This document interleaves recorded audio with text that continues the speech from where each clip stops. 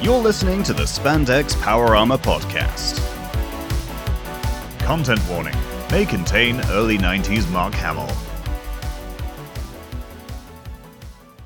Hello and welcome to the Spandex Power Armour Podcast. I'm Hypnopotamus Rex and joining me is Carmen Ranger. My man, how are you doing?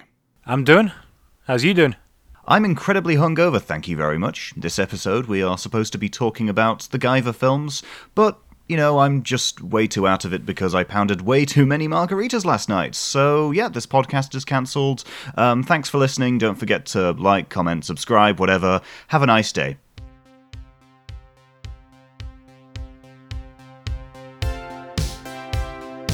Gotcha. Yeah, as my colleague mentioned, we're talking about the Guyver movies. I love these things. Even if they're not particularly well known anymore or liked either, they are an absolute joy for me in different ways. I've got a funny kind of anecdote regarding the Guyver. I work with a guy whose surname is Guyver, and he much prefers it when people call him Guyver. He does not know about this manga. He now knows about it after I mentioned it to him, but By default, I only ever call him by his first name, even though he prefers his surname, because that little nugget in my mind dedicated to remembering the sound of Guyver is so preoccupied with a bioweapon manga that I can't associate it with with this lovely guy I work with who's just really nice, and I've never seen him decapitate a monster once. Well, that's disappointing. So, for those listening who aren't aware of the Guyver, please fill us in on what it is. So you like Kamen Rider, right? Yeah. Imagine that, but without all the hokiness of old Showa stuff and an overarching plot and gore. And there you go. That's basically it. It was it's a manga from the 80s. It's still going on today, despite the fact that it's been going on for like 40 odd years now, because the author keeps going on hiatus due to, I think it's health complications, unfortunately. And last I checked, I think it was said that he just refuses to use any assistance, and so he'll just periodically go on hiatus for years on end, and then come back with a chapter or so, and then go back. Oh, wow. Yeah. So what's the plot of the Guyver? What exactly is going on in this universe that makes it the action-packed body horror romp that you love so much? So the basic premise is this kid comes across a fruit roll-up with his friend in the forest. He picks it up and it slaps itself inside of him, and now he can kill things real good, and monsters attack him and he kills them real good. And then this big shadowy organization wants the fruit roll-up that he's got because it's so juicy, and he goes on the run with all the friends who've been implicated in this conspiracy, and along the way he kills people real good. That's a story. Okay. Would you say that the real Guyver is the body count we made along the way? I'm deliberately underselling it. It's fantastic. I've not read much of the manga yet. I have watched the 2005, I think it is, anime, which gets up to the bit where Guyver Gigantic is introduced, and to basically explain what that is, Guyver Gigantic is power armor for power armor. Okay. It's amazing. It's dumb as hell, and then it just ends.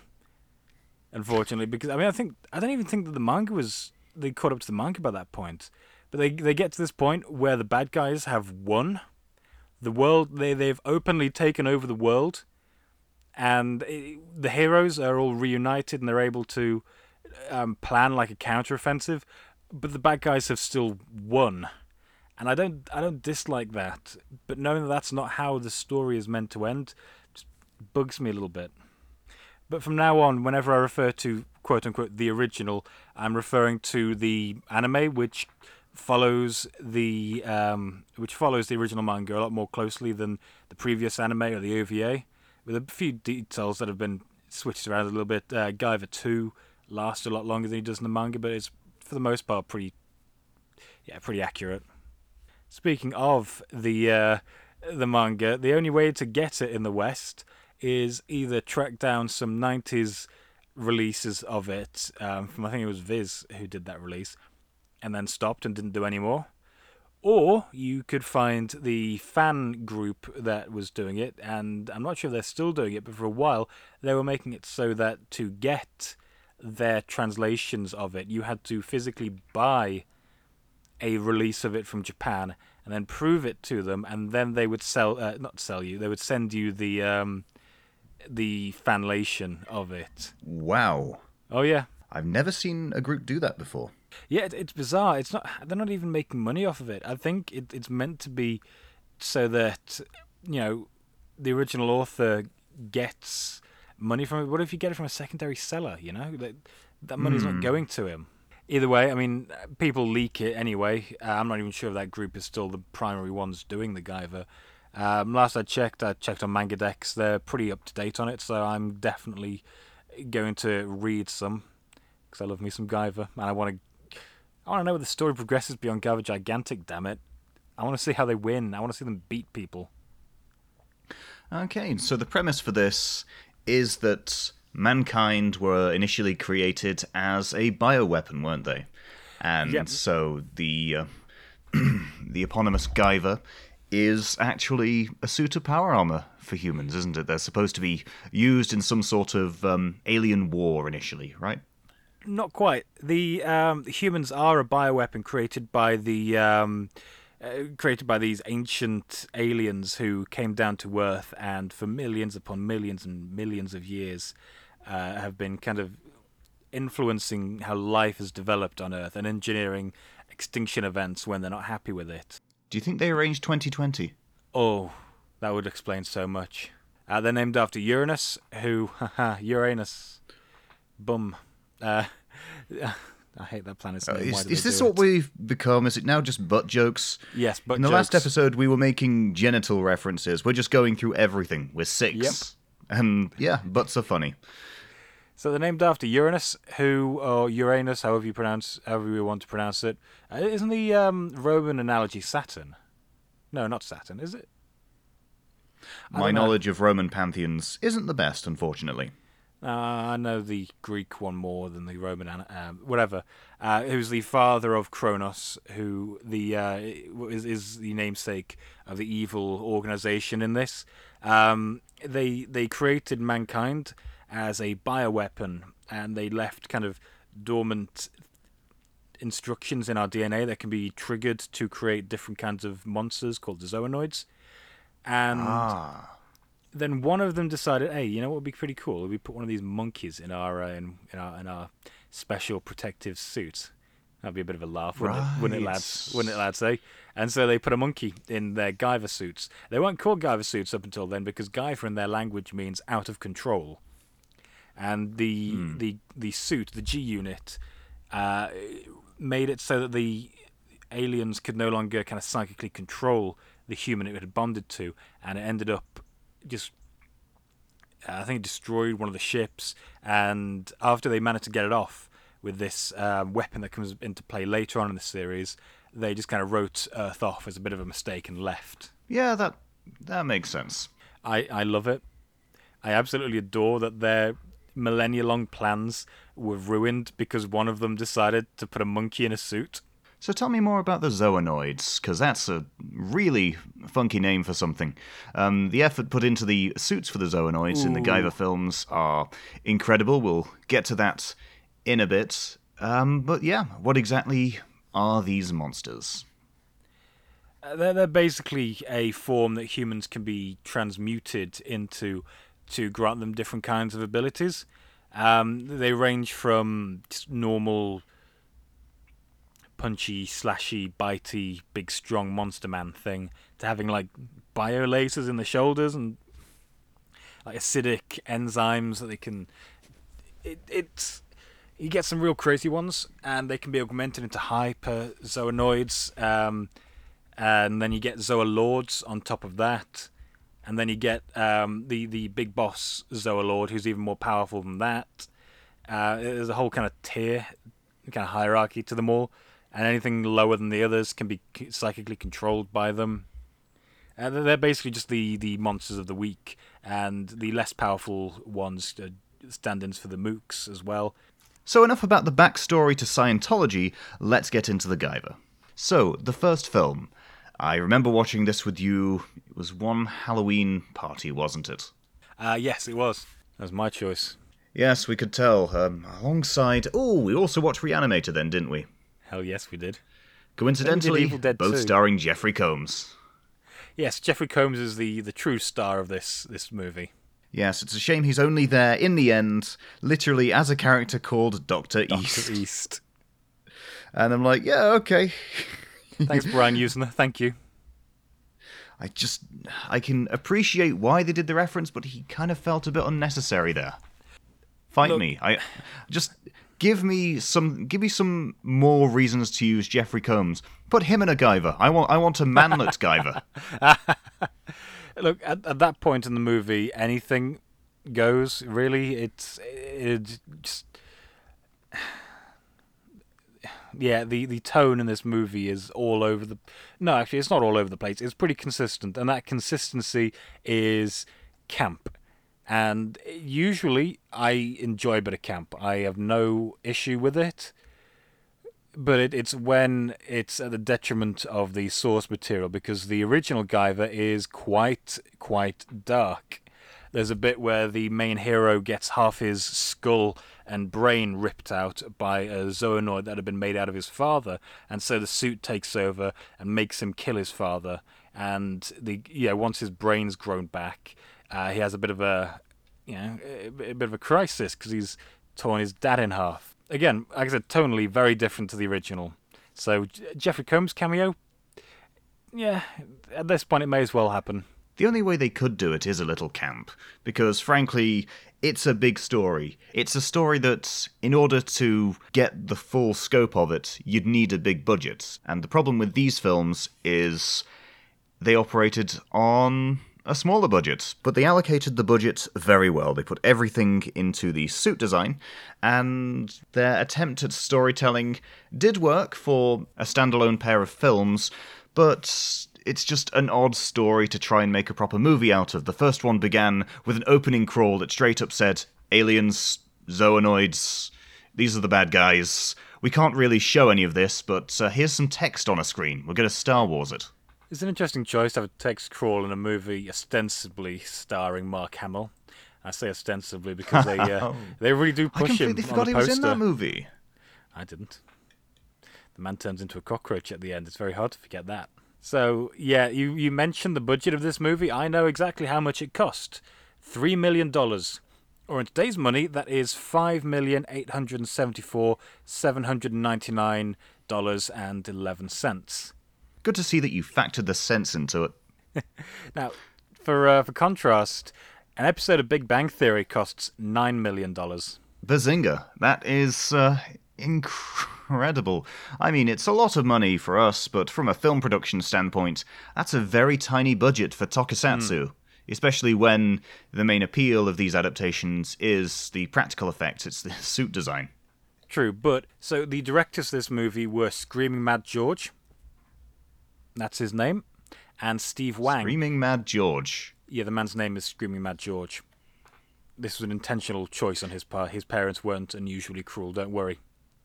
I'm just curious now. Is this something that he'd actually changed his name to? Oh, yes. So his surname is George and his first name is Screaming Mad? Yes. No, his first name is Screaming, his middle name is Mad, and his surname is George. Middle name, okay. He was born Joji Tani. He was from Osaka. He named himself George to stand out in Japan, and then he moved to the United States and realized, oh no, there are multiple Georges now. And so he named himself Screaming Mad to differentiate himself from all the other Georges. So I like how if you don't factor in the middle name, you get Screaming George. And that is just an amazing name. Like, just, how do they... I mean, surely they'd speak to him, they'd address him by... Surely they'd address him by his surname, so they would just call him George. If you have renamed yourself Screaming Mad George, there is no way that you're not insisting on people refer to you by your full title. Screaming Mad George. I'm just impressed at the balls on him for doing that. I can understand changing his name to a more Western one to stand out in Japan, but just Screaming Mad George. How are you going to get a normal job? Like, you're going to need a decent background in something to have that experience to be able to say, yeah, I'm just going to change my name to Screaming Mad George, and my career is not going to suffer from this. No, you're absolutely right. He did. He has a good background in special effects and makeup. He was involved in Big Trouble in Little China, Predator, Nightmare on Elm Street 3 and 4, Arena, Society, Bride of Reanimator, Silent Night, Deadly Night 4, Freaks, Children of the Corn 3, Space Truckers, Progeny, Faust, Love of the Damned, nice, and Beyond Reanimator. Okay, so a lot of involvement with Jeffrey Combs projects. Steve Wang directed Rollerblade 2, Kung Fu Rascals, Guyver and Guyver 2, Drive, not that Drive, a few episodes of Power Rangers Lost Galaxy, Kung Pao Enter the Fist as second unit director, and Kamen Rider Dragon Knight. Oh, he was also wow. He was also the producer on Dragon Knight and Dark Hero.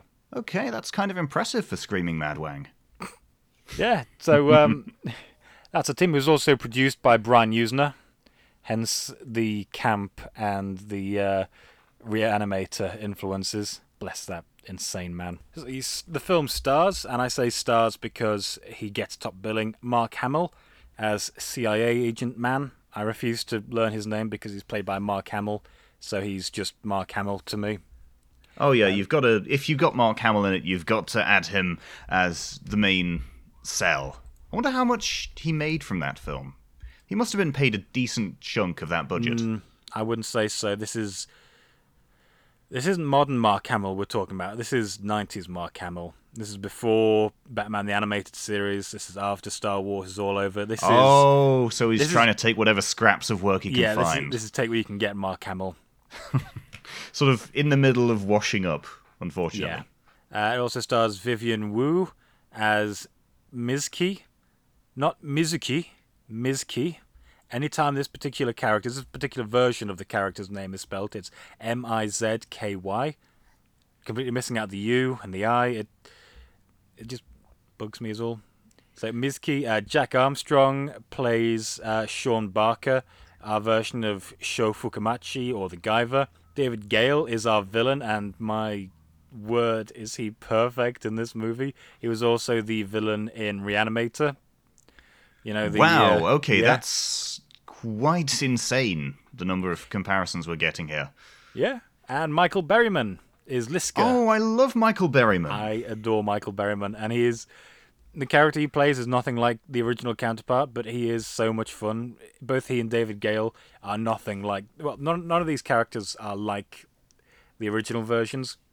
But David Gale and Michael Berryman are fun to watch, and none of the others are. For those who aren't aware, Michael Berryman is an actor who is known for his unique anatomy, so it's some sort of condition where he's very tall, has a very unique face, and has no hair, teeth, or... Did he have fingernails? No fingernails. No fingernails. So, yeah, he was very much typecast as monstrous figures. He was in The Hills Have Eyes. He's one of those people where you can recognize him immediately. And isn't it that he actually enjoys being cast in those roles? It would be a bit sad if he didn't. Man.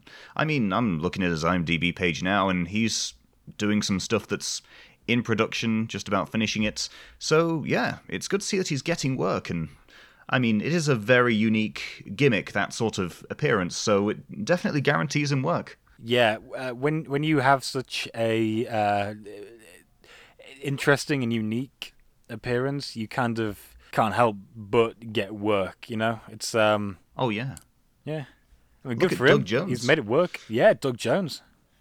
That's a lanky man. Yeah, he has made a lot of money from his lank and ability to act in suits in movies where he doesn't actually speak the language, and also to not be able to see. So the man's great. We need Doug Jones in a Guyver film. I'd be down to climb with that. Needless to say, other than a few handfuls, no one in this movie has done really much. I checked out the IMDb page of Jack Armstrong, and it's it's just like one episode appearances on different TV shows. Wow. Yeah. He doesn't even have a Wikipedia page. I had to go on IMDb. He didn't even get into the second movie. He was replaced by David Hayter. Oh, they should have gone with David Hayter to begin with. But more on that when we talk about the second movie. So the first movie it starts off fairly decently. I mean, so the opening for the Guyver is basically a scientist or someone from Kronos has escaped with a or multiple Guyver units. It's one in this version. In the original, it was 3. So he escapes with them, trying to get them to. In the movie, he's trying to get them to the CIA so they can investigate and stuff like that. And he's being pursued by Kronos. Obviously, wants the Guyver units back because they're super powerful. They're aware from what alien stuff they've dug up what the dealio is with them, and they want to use them for their own machinations. And once he's lost the units and has been killed, that's when Sean comes into the picture and accidentally gets bonded to it and becomes the Guyver and starts, killing people real good. Killing people real good. In the original, Kronos employs a crack team of highly trained operatives who are all able to turn into horrible, grotesque monsters and are basically living weapons. In the movie, they have goons.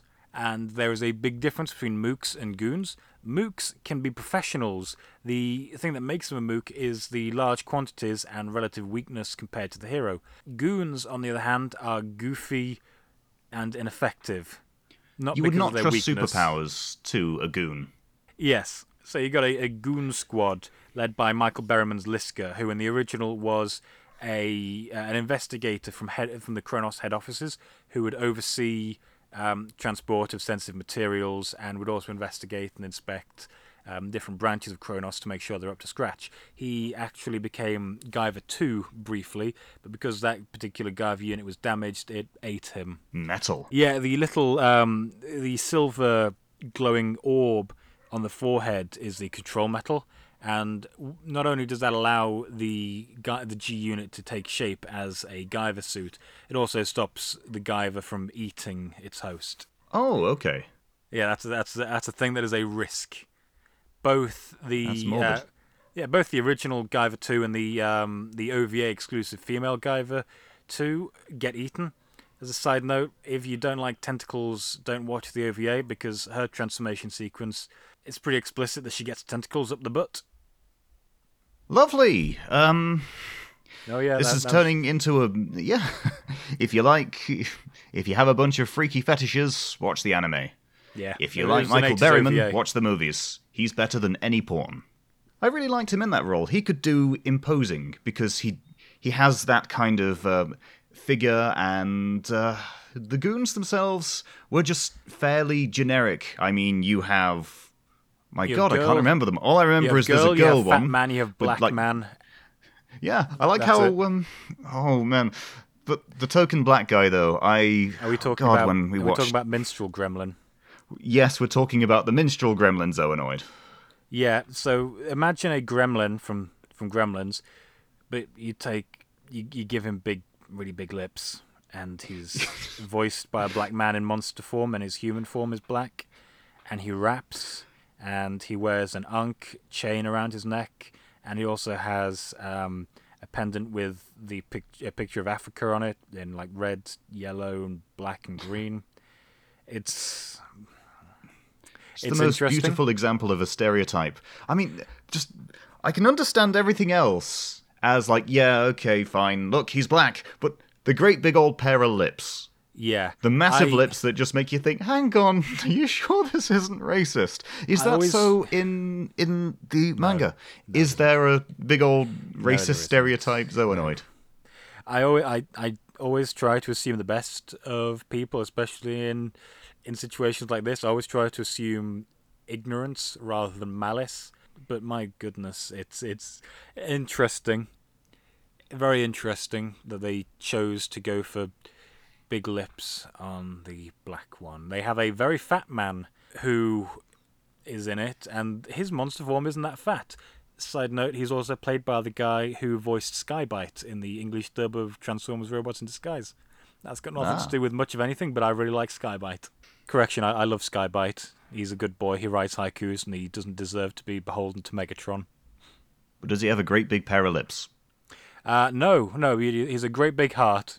It's not enough. You got to have the big racist lips to be featured on this podcast. To hell with your Skybite. Yeah, that's that tangent. It would have been weird if we didn't mention it because it's just so egregious. If you have watched this movie, it's an elephant in the room for sure. It's right there. You can't not notice it. I can see what you mean now about the camp focus for this. Yes, he raps. He doesn't even rap. He just says verses. And there's this bit where they're chasing our protagonists, and he just stumbles into a filming location, and they treat him like he's the monster, and then they just do nothing with it, and they move on. Wow. I mean, yeah, you've really got to have some light-hearted moments in this film, because it can get dark. It has a lot of body horror in it. You see Mark Hamill turn into a cockroach monster. Yes, I really don't like that transformation sequence, actually, because it plays on a very irrational, real fear of mine of being transformed into something grotesque.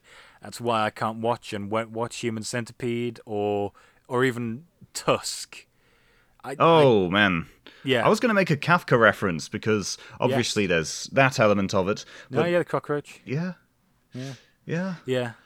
That's a thing that genuinely bothers me and gets under my skin. I cannot and will not. Fly 2 as well, the ending for that, I despise that. The Guyver is the only film I can tolerate it in because it's Mark Hamill that it's happening to, and of all the other stuff that's happened in this movie kind of offsets that particular. It doesn't even contribute to the plot any. There's no fight scene where Sean is like, no, Mark Hamill, I won't fight you. You've been a supporting character throughout this film that I'm meant to care about. I will not fight you. He's just forced to transform. And then dies immediately. Because he wasn't in the vat for very long. Yes. I mean, fine. But at the same time, why waste the budget on it? Yeah, they made that monster specifically just for that scene. They even had a Mark Hamill face for it. Like the eyes and the upper part of the nose. Just to add to the body horror, just to make it seem like there's still a bit of him there. And it's morbid as hell. It's also featured in the second film as like a background zoonoid and a flashback, isn't it? So yeah, the plot for this movie is not particularly in-depth. Sean Barker is just your average milquetoast, karate-learning man-child who wants... I don't know if he and Mizki are actually dating or if he just wants to date her. They never really confirm either way. They never act like they're actively dating throughout this movie. Her father is a scientist who escaped and smuggled the G unit out and then got killed. Kronos figures out that she's involved, so they send zoonoids to kidnap her. By this point, Sean has got the Guyver unit embedded in him. He fights a street gang who act like a person who has never seen a street gang thinks a street gang acts. The whitest thing. Barely any of them are actually white. There's an Asian one, there's a Hispanic one. I think one of them's white. Well, I mean, it's the whitest concept for a gang. Yes. Especially in the 90s. It's like saying that rap is a personality trait. Or giving a zoonoid a great big pair of minstrel lips. So I'm surprised that he didn't try and eat a watermelon while transformed. Let's just make it even more racist. Come on. You see, that's why I think this was an act of ignorance rather than malice. There's a bit right at the end between that particular monster and a recurring character who is played by a black actor, and they're stood next to each other. And when I'm watching the ending of this movie, and I'm just thinking to myself, how does that actor feel about being stood next to this? Like he has to realize what it's a caricature of. How does he? Did he ever raise a complaint about it and just say, "Hang on, isn't this a little bit offensive?" Yeah. Don't worry, we're two white guys on the internet. Let's be offended for you. This is I'm now not a social offended. I'm justice just confused. podcast. Fine, I'll be offended for your sake as well. Thank you, White Knight. You're welcome. So the plot is not in depth. Basically, an issue. The biggest issue with this is that Sean Barker is a very, he's not a very I was about to say progressive, but that's got different connotations these days. He doesn't progress the plot. Basically, he does not. Proactive. He is not the drive. Yeah, proactive. That's it. Yeah, he does not. He doesn't drive things forward. He reacts to what is going on around him. Other people drive it forward. He just kind of bumbles and bimbles along with the wind until he bimbles into a fight and gets his control metal ripped out and dies. And then That's always the problem with superhero films, though, in that there's always the awkward beginning, which I kind of hate. It's like I didn't really enjoy Iron Man that much because a lot of it was all just intro. It was all just like, okay, I want to see the hero doing cool things. I don't really care about like how they're getting on and learning stuff. I'm like, no, I just give me some more action. I don't want this rubbish about them trying to figure out their powers. No, just give me the action. Let them be badass. Okay, in principle, I do agree with you, but specifically for Iron Man, I really liked that kind of build-up bit to it. I agree that it is all build-up, but at least the stuff in the cave is, where he builds his suit with a box of scraps. Oh, that's an impressive scene. Yeah, that's a really nice sequence. I do get what you mean. Like every Spider-Man reboot has that kind of, except for the new one. Actually, they just completely forego that. Fantastic Four, yeah. For Iron Man, it took 3 films to get a proper Iron Man film. The first one was like, hey, look, this is going to be our startup of the cinematic universe. The sequel was just like, okay, we're biding some more time till Iron Man 3. Then we finally had Iron Man 3.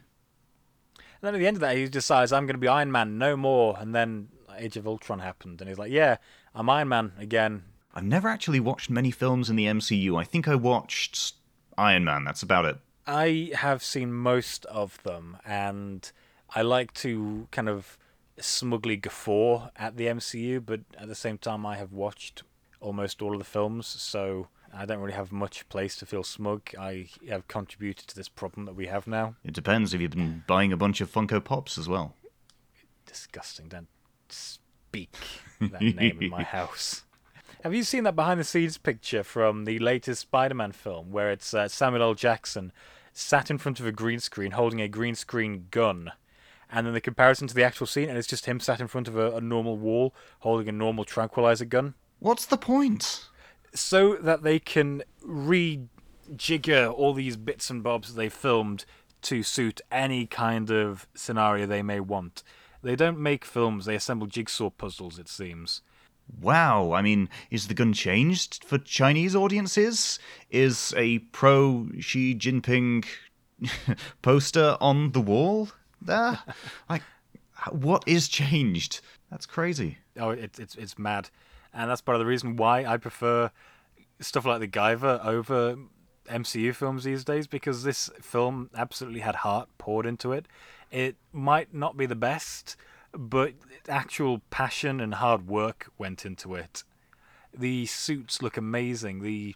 It's a suit. It's mainly the suits. The practical effects are fantastic in both of these movies, and they're clearly where most of the budget went. Yeah, I've really got to appreciate the Guyver suit. It looks amazing, and you've shown me pictures of it from the manga, from the anime, and it looks 1-to-1. It's amazing. Yeah, weirdly enough, in the first movie, the Guyver's crest is kind of, after its initial transformation, she kind of is flat against the head, but they fix that in the second one. That aside, though, it's shockingly kind of 1-to-1 with what the original design was, and it's bizarre to me that the Guyver in 1991 is the anime adaptation that manages to do that, and most others don't. The Fist of the North Star movie did a pretty accurate costume as well, but it's not a very hard costume to recreate. It's a leather jacket without sleeves and a pauldron and a pair of trousers. You really can't fault the Guyver on its suit design. It's incredible, and even for the Zoonoid goons, you can tell there was effort put into it. They're capable of emoting, and it's amazing how much you can emote with a big old pair of racist lips. Yeah. I'm not letting that go. That's just, you reminded me of this before we started recording, and it just tickled me so much. It's pretty out there. Obviously, some suits got more animatronics than others. Ramsey's one is just a weird elephant man thing, and he's just got a tiny trunk that moves up and down. Liska's has more going on with the lips and junk like that, and eyes, like he blinks and junk like that. It's neat. I like it. It looks like a giant Pachycephalosaurus. His girlfriend's monster form is just a demonic furry with boobs. Yeah, I did notice the breast, and I'm thinking, I found it hard to notice anything. You got to point out that this one is female. I'm like, it's monsters, dude. You don't really need it. What are they going to do with the breast? What's a zoonoid going to do with breasts? You going to kill someone with it? I'm impressed that they didn't make her the sexy one. Like, from a physique point of view, she's just as dumpy as all the others. They just gave her boobs as well. It's because Berryman's the sexy one. Yeah. Actually, the way the light shines sexy off his head. Yeah, we love you, Michael Berryman. I think he was in Star Trek: The Next Generation. He was in one episode. He was the first Bolian on screen. Oh, really? Wow, really? He loved the makeup so much that he drove home after shooting, wearing it. Oh. I think he was picking up his girlfriend's kid from school or something, and he was stopped by the police, and he was just going like, I've got to go to the mothership. That's why Blue Man Group only has 3 members. So yeah, look, if it sounds like we're talking more about things about the film rather than the film itself, it's that the film doesn't really have much going for it. Oh, it's unimpressive. It's just fairly generic action superhero thing. Yes. But the elements of the film are great. The suits are amazing. The same is true for the sequel. Even more effort's put into the suits there. There's so much effort put into one suit that can smirk. It's only done like once, but there is a zoonoid suit that can smirk. It's a wonder of puppetry, and I'm glad they allocated the budget to the right parts of both films. That's what happens when your director is also a special effects director. And is also named Screaming Mad George. Actually, Screaming Mad George didn't have anything to do with Guyver 2. It was all Steve Wang. Ah, so it was Screaming Mad Wang baby. that did the sequel. Yeah. Yeah, he produced and directed that one. Can I talk about David Gale for a bit? Go ahead. I love David Gale as a villain. He is just so much fun to watch. He is just so creepy and evil, and he's so much fun. I love him in Reanimator. It's the first thing I saw him in, and that has kind of coloured my perception on anything he could ever do again, ever.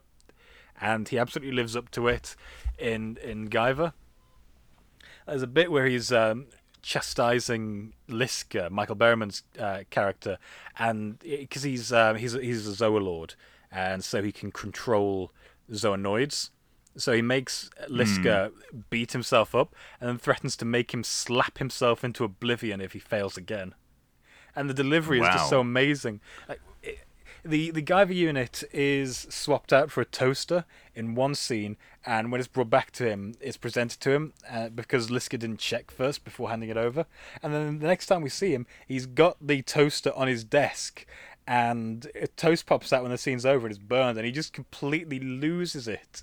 David Gale is amazing and weirdly creepy and rapey in this movie as well. Like he's like that in Reanimate. He's very much like... No, he's not even weirdly. He's overtly rapey in that movie. Oh, yeah. I think you could tell he had fun in Reanimator doing that sort of villain role. It's really, really quite scary the way he does it. But he also does it campy. That's the thing. He can do campy and terrifying at the same time. So he plays a character called Fulton Balkus, who is in the original, but the original is called Barkus rather than Balkus, and is one of the kind of oldest of the Zoolords, and has the most powerful kind of psychic abilities and junk like that. And so the bits in it where his forehead opens up and you get like this little red thing in there pulsating when he uses mind control and junk, that's a thing in the original, but that's permanently out on Barkus. It's not his. It's not something that just pops out on occasion. Other than that, there is no similarity between the two of them. They're both Kronos higher ups, but Barkus doesn't transform into a giant dragon monster thing. Well, that's a shame. Yeah. Having said that, the giant dragon monster thing does look pretty good. Oh yeah, you needed him as the proper final boss fight. Otherwise, it would just be a little boring, really, about Guyver versus Old Man. His role has more in common with Richard Goat, which is another Zoalord who kind of has his own agenda going on and wants the Guyver unit for himself to become the most powerful and to overthrow the other Zoalords and Arkenfell, the main Zoalord. But you can't really do the kinds of superhero, supervillain fights that a Guyver versus a Zoalord kind of necessitates in 1991 on $3 million of budget in live action. So I think having a giant dragon monster was the most impressive that they could do realistically. At least from an immediate visually striking thing. The final fight in Guyver 2 is way more impressive from actual quality point of view. But when you see a giant dragon, your first thing is, oh, hey, that's pretty impressive. That's a giant-ass dragon. Sick. One bad thing about this movie, I mean, there are lots of bad things about this movie, but one thing that actively hurts it, like I mentioned, Sean is a very, very reactive protagonist, which can work in certain contexts, but in this one it doesn't. If you've been changed forever as kind of collateral damage in this conspiracy, you'd want your character to be a bit more, I don't know, have a bit more to do, be a bit more active in their own story. But another thing that another thing that hinders, words do not come easily to me, unfortunately, which is weird considering I do a podcast. One thing that It's fine. One thing that hinders it is that he has no best friend character. In the original, he has a friend called Tetsuro, who is the brother of Mizuki, with a U, who is his love interest. And they go to investigate the noise in the woods, and that's when he gets the Guyver unit, and that's all that happens. And Tetsuro becomes his kind of confidant character. He's part of the science fiction club, so he uses his background in being well versed in sci-fi tropes to kind of roughly work out what might be going on. But he just gives Sho someone to talk to, someone to bounce things off of. And I don't know, it's more engaging when your protagonist has someone like a peer to talk to.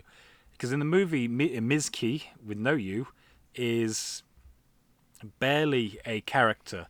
She exists for things to happen to, more so than Sean. Her father dies, she is kidnapped, she is held hostage, she is terrorized every Hollywood by monsters. Woman. Yeah. So her role is to get fridged. Not quite, she doesn't die. But yeah, she's even less.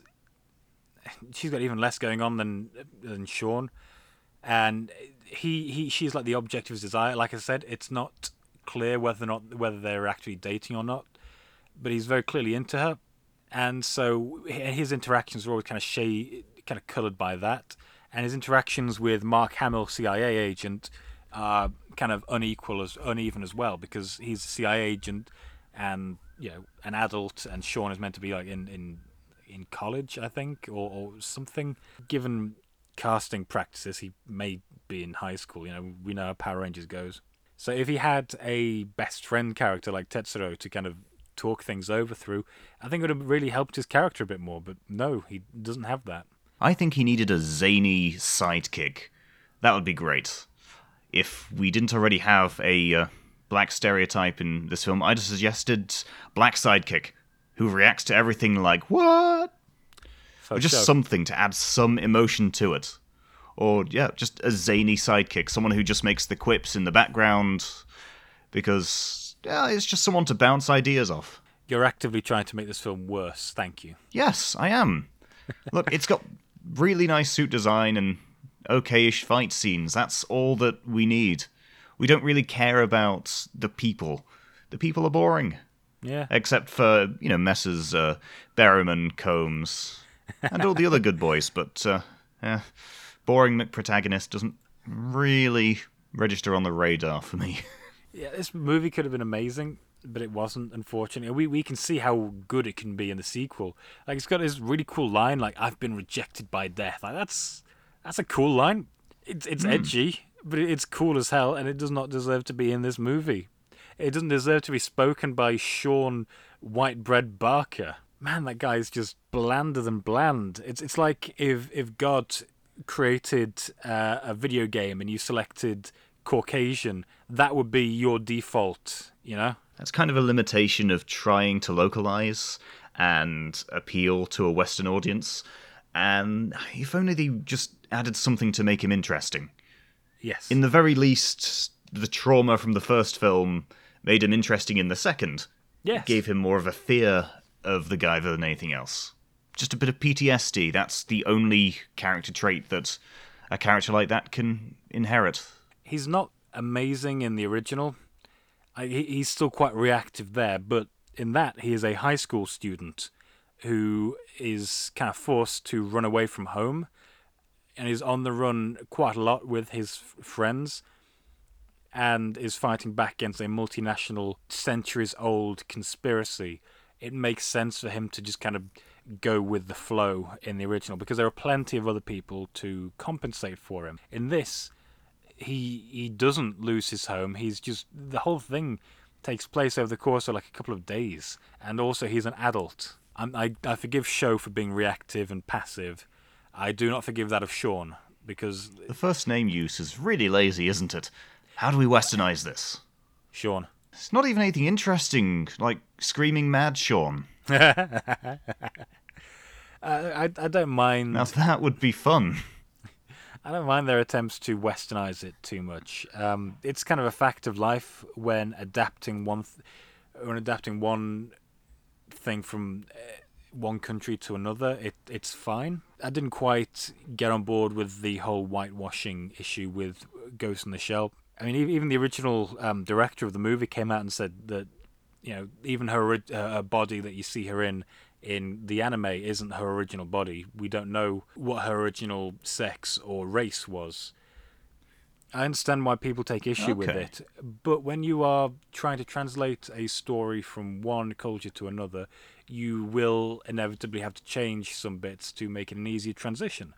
Sure, like, you will get individuals who enjoy the original, but for a mass market release, you cannot blame the people holding the purse for wanting to try and play it as safe as possible.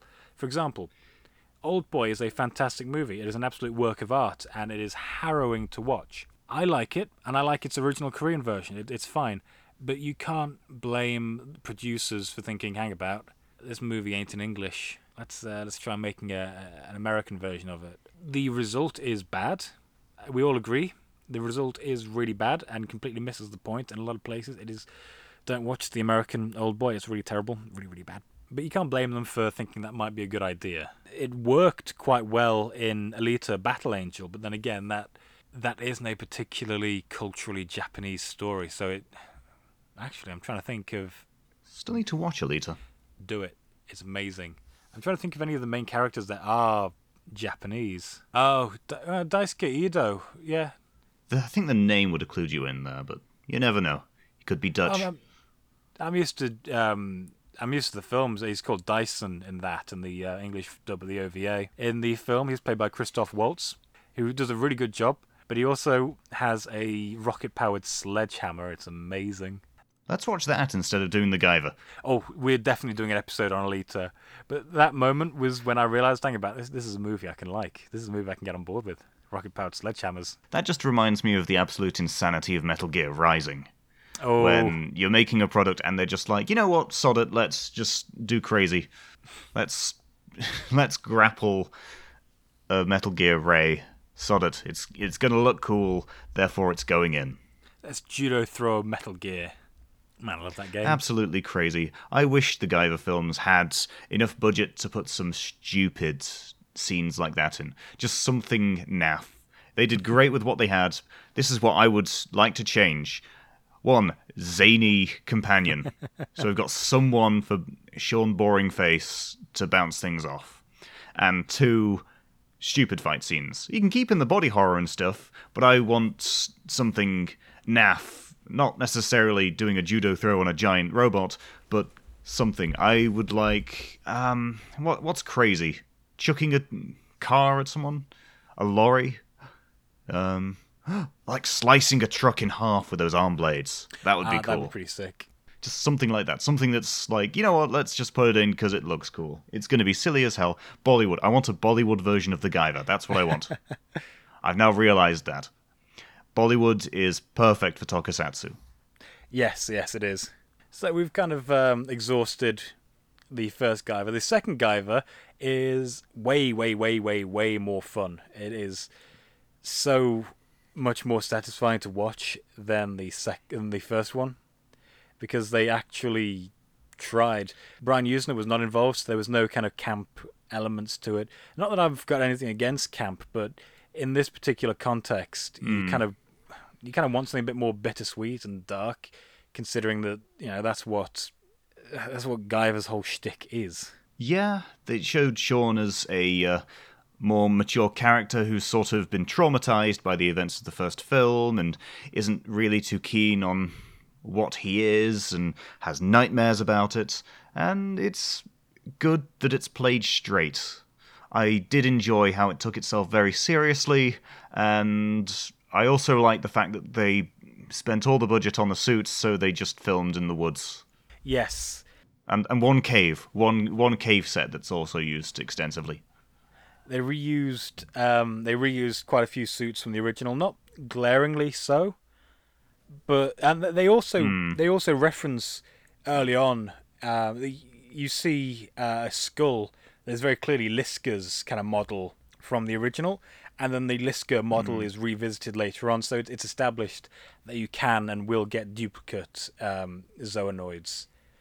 So that's pretty decently woven in as well. So they reuse suits. They film out in the woods quite a lot. They've only created 2 sets, I think, for this movie, which is the cave and the inside of the relic ship. And that the suits and the sets are absolutely where all the budget went, and they made a fantastic decision for that. Because there are long stretches in the original where they're just out in the open on the run, so it's not that out of the question for this whole adventure to take place in the middle of the woods in Utah. I really appreciate the new suits in the second film. As I mentioned, there is one Zoanoid that smirks. There is so much puppetry going on, so they've properly rigged it up so that it can speak and it can emote, and it's just the fact that they made it smirk. I think when we were watching it, we had to go back to that scene just to keep seeing it. Yeah. We saw it a couple of times, and I think it only happens once.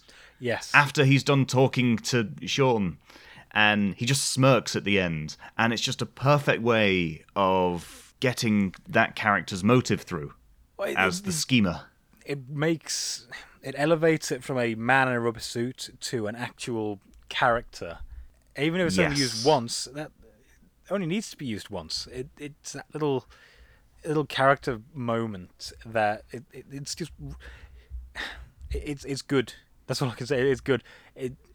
Like you mentioned, we had to go back and rewatch it a couple of times first to make sure that we were seeing it right, and then again just to appreciate it. And this movie was made on like a fifth of the budget. It was made for an estimated, I will clarify, budget of $900,000, or in today's money, under $1 million.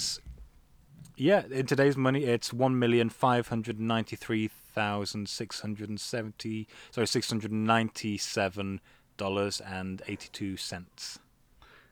I think one of the problems is that the budget for a story that was being told in the film wasn't going to cut it. I mean, they mentioned the aliens in this one. It's a very grand thing. It increases the scope, and we get a scene near the end demonstrating all the alien stuff, and that's about it. And it just feels like it shouldn't really be the focus of the film. It should be something in the background or only hinted at. But I appreciate their attempt to show the plot, but it just seems... That's how it is in the original. Really? The plot in the original isn't the aliens. that's the backstory. Well, no, it's more the fact that they try to cram in so much of the backstory into the sequel. It just feels like... I appreciate that. It just makes... They do mention it in the original. He talks about aliens near the end of the second film. Like, he's talking to the human characters about, oh yeah, aliens did it. It kind of diminishes the focus of the Guyver. It just makes him seem a little smaller. I see. I completely disagree. I like that. I like, in a cosmic sense, everything that happens in the Guyver is completely unimportant because there's this massive war going on in space between powers way more powerful than us, and anything that happens on Earth, even when it involves the Zoa Lords, is completely insignificant and unimportant. I enjoy that. So that's probably just a personal taste thing, but I kind of like it. I think it gives it a more unique kind of identity for a story when even in its own universe, cosmically speaking, there is way more going on than any of them are able to comprehend or even observe, but are kind of aware of parts of it. I'd agree with you fully on that if the aliens had more to do with the plot. So they weren't just, oh yeah, they created everything, then left it after their monkeys got loose.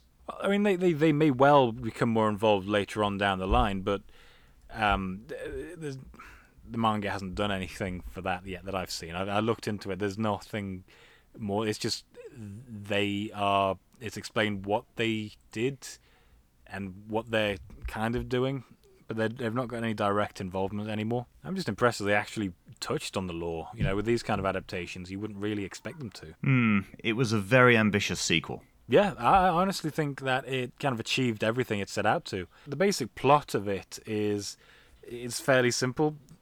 David Hayter is now Sean Barker, and apparently liked the role so much that he used Sean Barker as a pseudonym for a bunch of other roles, and pitched a third. Yeah, he pitched a third film to Sean Wang. No, not Sean Wang.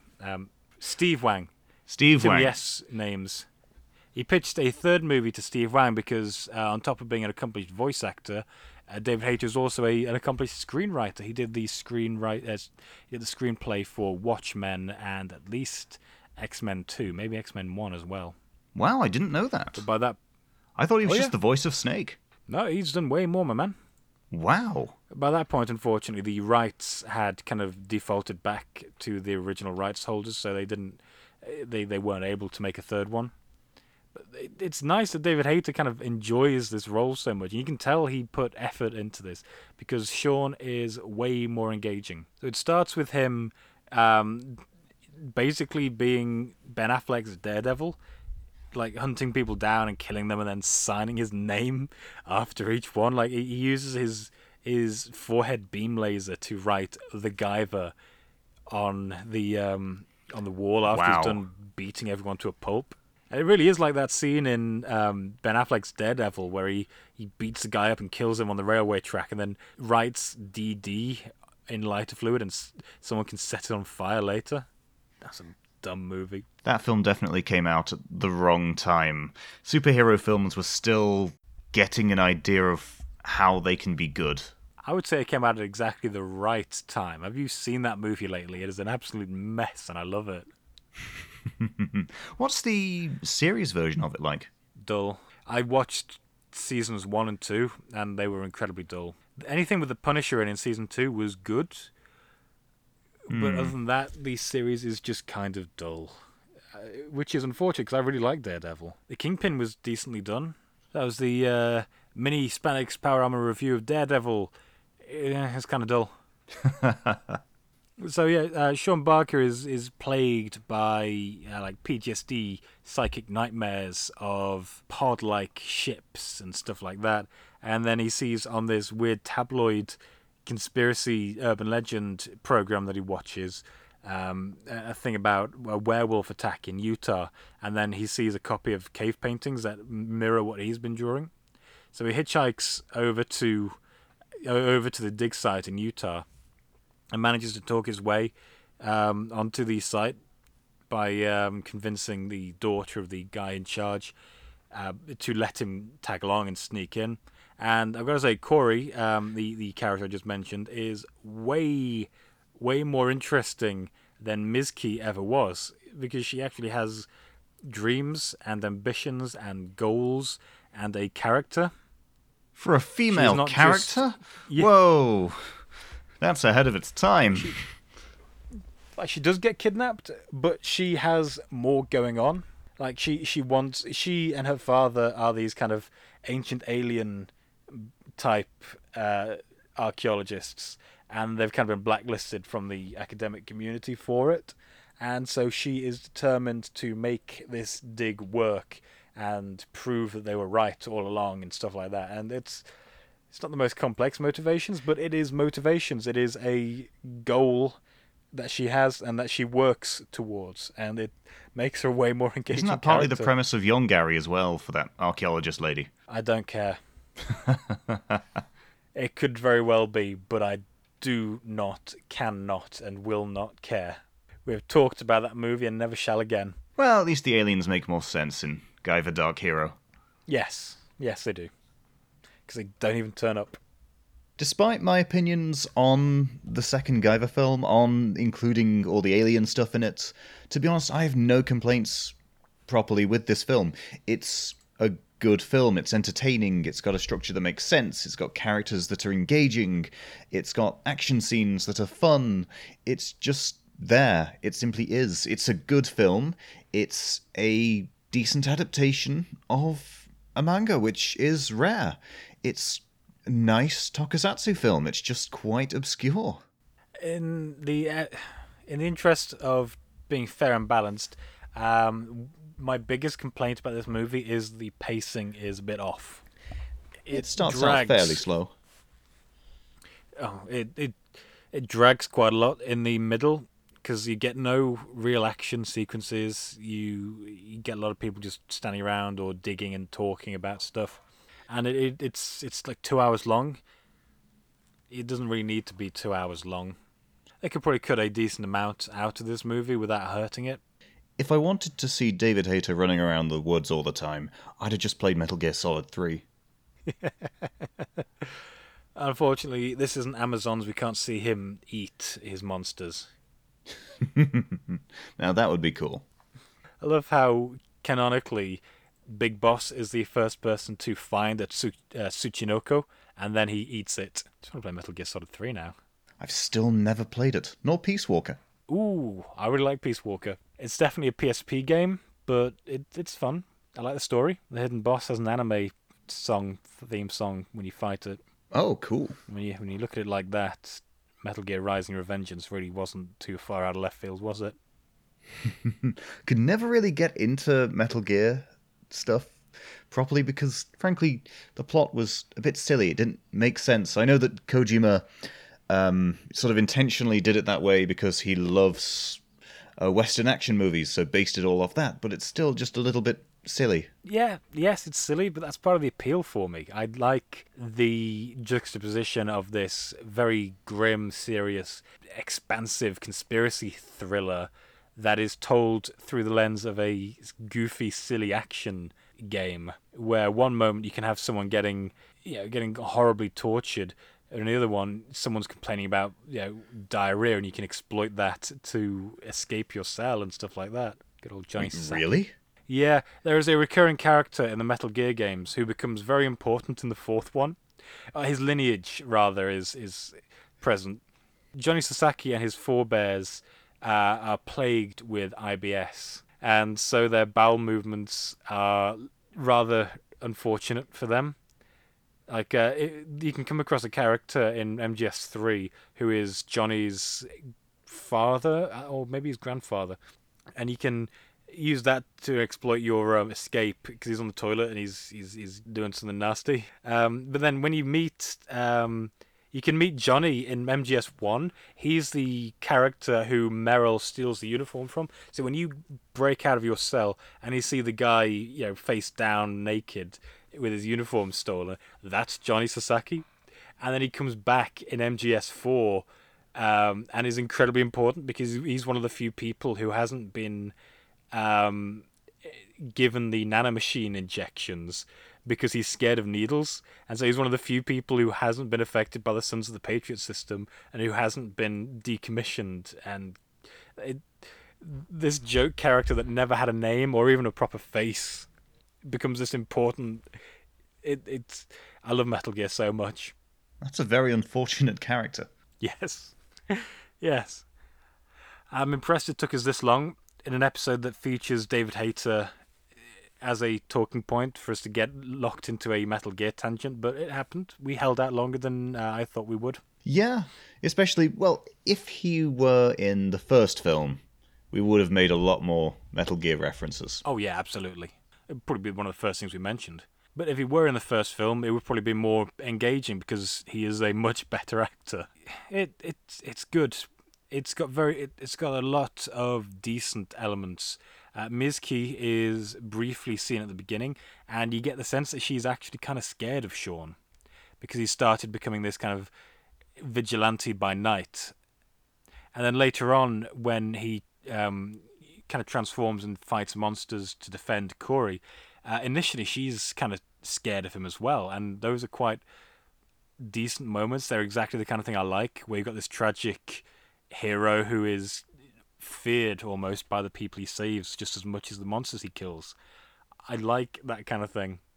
They introduce some elements from the manga, but don't directly adapt them. So they take the Mount Minakami arc of the original and then adapt bits from that. So in that bit, the boys, the team, come across a mountain that is a secret Kronos base of operations and is built around a spaceship, exactly like the one in this film. And they kind of infiltrate the lower levels and meet up with a resistance kind of movement within Kronos and kind of team up with them. And you also see cave paintings that feature Guyver's 0, 1, 2, and 3. You only see Guyver 1 and a kind of adaptation of Guyver 2, because Crane, the main villain who we mentioned being the smirking Zoanoid, that's not all there is to him.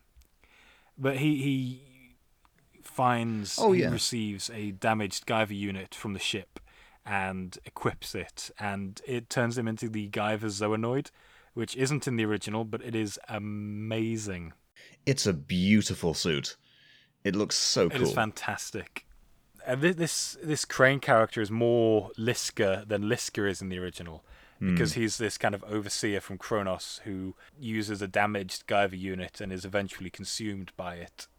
Liska doesn't really do much in the manga. I know that much. Liska only turns up for like one fight and then he's killed. In the anime, he's there for much longer to create like this kind of initial rival for our hero until Guyver 3 turns up. Ooh. In fact, actually, I'd like to take this moment to say that while Guyver was heavily inspired by tokusatsu of the 80s, mostly Kamen Rider, it actually predicted and did a lot of tropes that Kamen Rider would come to use first. Ooh, do tell. So a secondary rider wasn't so much of a thing. We had Rider Man and Tackle, but Rider Man was introduced like 15 episodes from the end, and Tackle isn't so much like a secondary rider. She's just like an equal partner. She isn't even classified as a Kamen Rider, even though she meets all the requirements for it.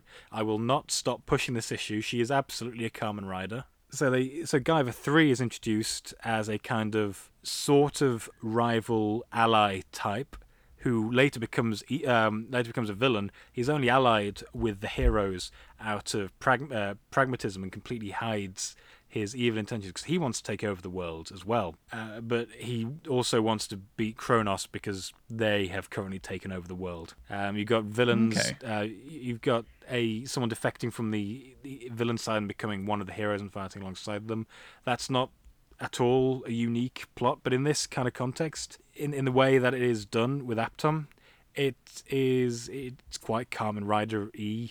I'm explaining this horribly. I started out pretty decently. Watch Guyver. The 2005 anime is fine. It was made in a time where digital anime was first starting and they hadn't quite gotten it down how to make it look great. So it looks a bit flat, like early 2000s anime tends to.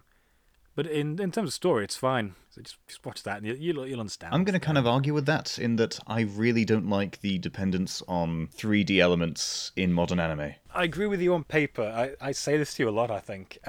Yes, if you're talking about just like cars in the background, then yeah, I get you. But I do think that it's a necessary evil, because 3D anime is the future. Maybe not exclusively, but it is going to be a much bigger factor in anime going forwards. And so we need to stop throwing a fit whenever they introduce cel-shaded CGI in anime, because they need to get good at doing it. I just didn't like it that much. Like with the Ultraman series on Netflix, it's just so Yes. it's got such a low frame rate that it just looks a bit naff. I'm just thinking, But compare that to Beastars, and this is exactly why I say that we need to let them use 3D anime. Because yes, Ultraman and Inuyashiki look really bad, but Beastars looks really, really good.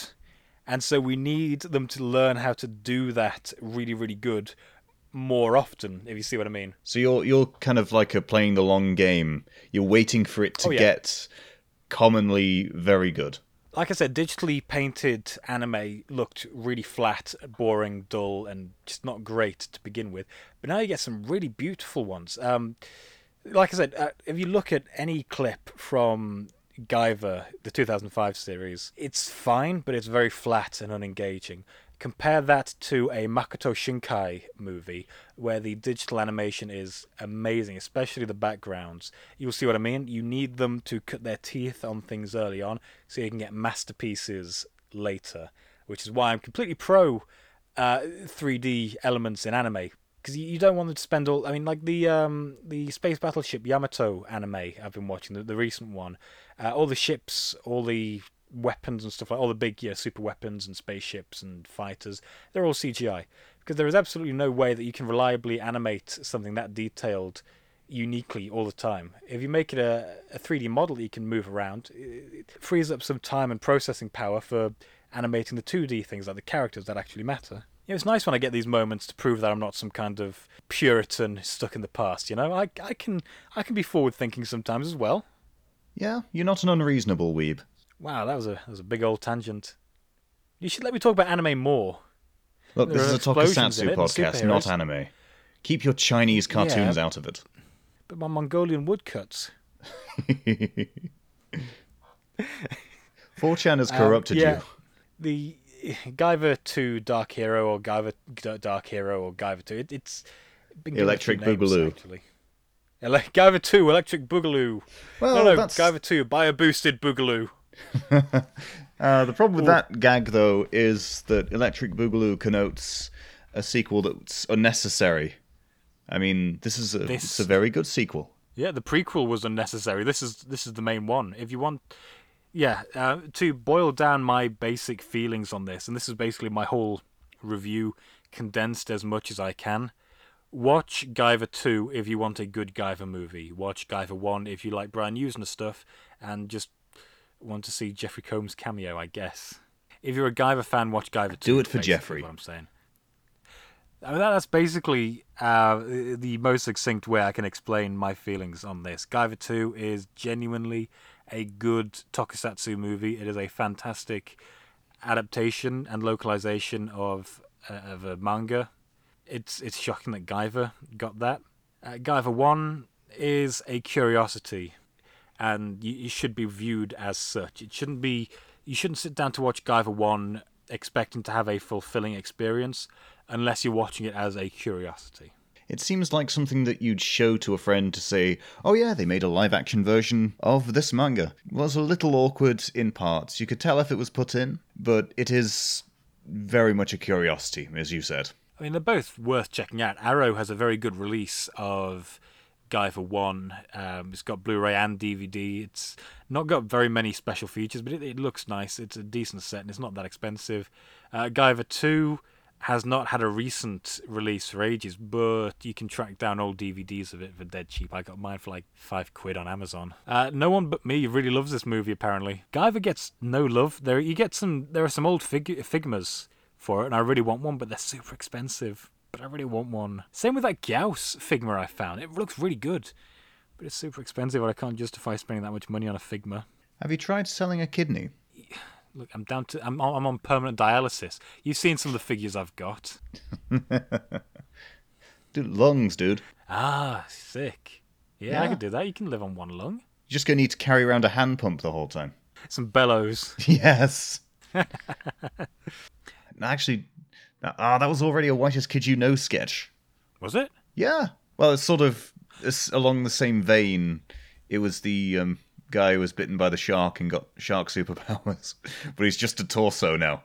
And he has to manually pump his lungs. I think I remember. I haven't seen the Whitest Kids You Know in so long. Oh, it'll probably be uploaded to YouTube at some point. Ever since Trevor Moore started doing his little web show thing, that then turned into webcam chats with every member of the group. And what they do now is they have a YouTube video where they discuss specific sketches, and then they also upload HD versions of those sketches, which is great because we're finally getting everything in HD. I can see Sex Robot in 1080p. I'm happy. Little mini review. Watch The Whitest Kids You Know. They're amazing. Yes. I'm so glad they're all friends still. So now it's time for my second go on Get Me Into It. So, what are you getting me into now? Is it a cult? Potentially, yes. Ooh, yay! Anything else I need to do? Do I need to shave my face or get a tattoo or something? Change my name to Screaming Mad Rex? Well, I need you to go down to the subway. You'll find a plastic bag left there. I need you to stab it with an umbrella and then leave. No, this time I'm trying to get you into... I mean, technically, you've already done a bit of it, but I'm going to convince you to get back into or continue Yakuza. Oh yeah. So I checked out. I checked your Steam profile. You've only played like 6 hours of Yakuza Kiwami. You need to play more, my man. Get into it. Immerse yourself in it. You've been stalking my Steam profile. Yes, because I planned this. I specifically intended to choose Yakuza as this week's Get Me Into It for me, and I wanted to be precise. So yeah, like 6 hours you've played of it. That's nothing. You can waste lifetime. This is just turning into you roasting me for not properly playing Yakuza. Yeah. Great. This is what happened last time I tore into you for you never having read Pratchett. And so, yeah, I guess this is my comeuppance. Yes, it is. This is what you get. I mean, you played part of the original. Damn it, the remake of the first Yakuza game. You know what it's about, basically. So I don't need to do the groundwork too much on that. But for the benefit of the people listening at home, Yakuza is a very serious crime drama. You play as Kazuma Kiryu, the Dragon of Dojima, a legendary Yakuza enforcer who never quite got the memo on what Yakuza do. I am convinced that Kiryu is developmentally stunted. I don't think he's progressed past age 16 or so, because he still thinks that the Yakuza are this kind of honourable modern-day Ronin outlaw types, you know? And doesn't quite get that he's actually meant to be, involved in a lot of shady stuff. And to be fair, he hasn't been Yakuza since like the beginning, maybe partway through the middle of Yakuza 1. After that, he's just Yakuza adjacent. He just keeps getting dragged back into it. And the title of this series in Japanese isn't even Yakuza, it's Yuga Gotoku, or Like a Dragon. That makes a lot more sense, but I guess since we discussed applying things to Western audiences, Yakuza would make a little more sense to communicate the setting to them. Yeah, it kind of keys you into what the dealio is a bit more quickly than Like a Dragon, especially since Western sensibilities and Eastern ones differ quite a bit when it comes to dragons. We slay dragons over here. Over in the East, they're more revered and respected. Yeah, no, Yakuza, it's really good. You should play more. You've got it on Steam. You can. Yakuza has never been more plentifully accessible than it is now. Everything is on PS4. I know you don't have that. There's Kiwami 2, there's 0. Any more that are PC based? So basically, you can play all the mainline ones now on PS4. They are all, as far as I'm aware, coming out on PC afterwards as well. So you've got the first two Kiwamis and 0 on PC, like you said. You can absolutely, but by the time you get through those, the remastered trilogy of 3, 4, and 5 would probably come out. Surprised it didn't bring 6 out, actually. Wow. But, it's a long running series. You'll have plenty to keep you engaged with it. The characters are just fantastic. Once It you doesn't play so much Kiwami, get me you should into play it, it's Zero. more you just saying, for the love of God, play Yakuza so we can talk about Yakuza stuff. Yeah, I really want to talk about Yakuza. I can talk to Jack, our friend Jack, about Yakuza, but I think he's only played like the first game, or maybe he's played a bit of Zero. I'll have to check. But he's not played as much as I have, and even then, I've not played that much. I'm still going through 3 at the moment. There's a lot to do in Yakuza games. Don't worry, There's a he's lot read of the side TV content. tropes page for Yakuza, I'm certain. This is an inside joke of ours that no one else will get. We love you, Jack, but for the love of God, we're calling you out, Jack. Stop looking at spoilers on TV tropes. Just enjoy consuming product. And then get excited for new product. Yes. Anyway, back to the MCU. No, yes, absolutely play more Yakuza. You have the opportunity. It will cost you nothing. What was I doing in Yakuza? I'm at that point now where I'm in the sandbox, and I don't really want to do anything that precedes the plot. I want to get all the side stuff done. So I've just discovered the cars, well, the little slot... What's the term? Slot cars? Yeah, slot car racing. Yeah, got slot car Pocket racing, and also I've been avoiding a lot of Majima encounters. I'm like, oh god, because I'm just too weak right now. You need to do your Majima everywhere. You need to do that. I do try, but sometimes I've just got so little health. I'm like, nope. What you need to do is you need to empty your inventory and just fill it up with healing items. I do. It is a good game. I do enjoy the combat. The only reason for me having not played it was... Actually, when did you get me that game? Did I get you that? No, is it you or Jack? I know, I'm going to scroll down to my Steam library right now. Yakuza. It sounds like the kind of thing I would have got you. Oh, hey, it's still actually installed. June 1st, 2019. Wow. Dude. Yeah, birthday present. Finish it. I'd sort of argue that I was depressed during that period. I was still getting off a breakup, so yeah. I'll return to it. I'm depressed right now. What's your excuse? I am playing The Surge 2. I've got cyborgs to decapitate. So, this concludes our very special episode. The Guyver, it's obscure enough for the first film to be a cute little curio, and the second film is surprisingly good. If you want a perfect example of a tokusatsu adaptation of manga, a Western one at that, done right, I would recommend watching it. The suit design is amazing, even for the early 90s. It's shocking how good it is and how accurate it is. I would go so far as to say it was peng. Peng. That term went out of style years ago. I only found it recently. I was young once. Okay, boomer. Yeah, no, damn it, I'm still on Yakuza. You're in Yakuza mode. Hold on, I'm going to shift into Yakuza mode. What are your thoughts on the Guyver, listeners? Are you moderately interested in it? Have you watched it? Are you aware of the source material? Do you have any strong thoughts for or against it? We'd like to know. We're genuinely curious, because this is one of the things that is rare enough that you'd barely find anyone in certain communities who knows of it. So please, tell us your opinions.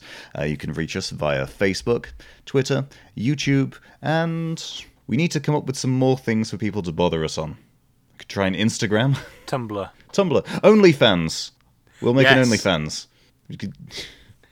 We'll have to figure out which specific fetish we need to cater to. Spandex. Right. Just get some kigurumis in, just wear those. Only if we get to wear the doll heads. My favourite part is disgusting you. You got cold eyes, like a kigurumi's eyes. I'd watch Jaws, but it's every scene with the shark is replaced by something like that. Oh, that would make the movie so much better. Just that one change. Just that one little change. You just get a very wet person. Dead eyes, like a Funko Pop's eyes. Funnily enough, I think you can actually get a Jaws Funko Pop when Will Descend. Oh, God. Yeah. Well, we all know that Funko Pops will be with us forever and will never end. Unlike this podcast, which is ending right now. Again, please tell us your thoughts on the Guyver. This is Rex, signing out. I used to have a catchphrase, but I don't have one anymore, because I'm cool now. Yeah, we're above that lame stuff. Branding, what's that? Catch you on the flip side, suckers. That's my new catchphrase.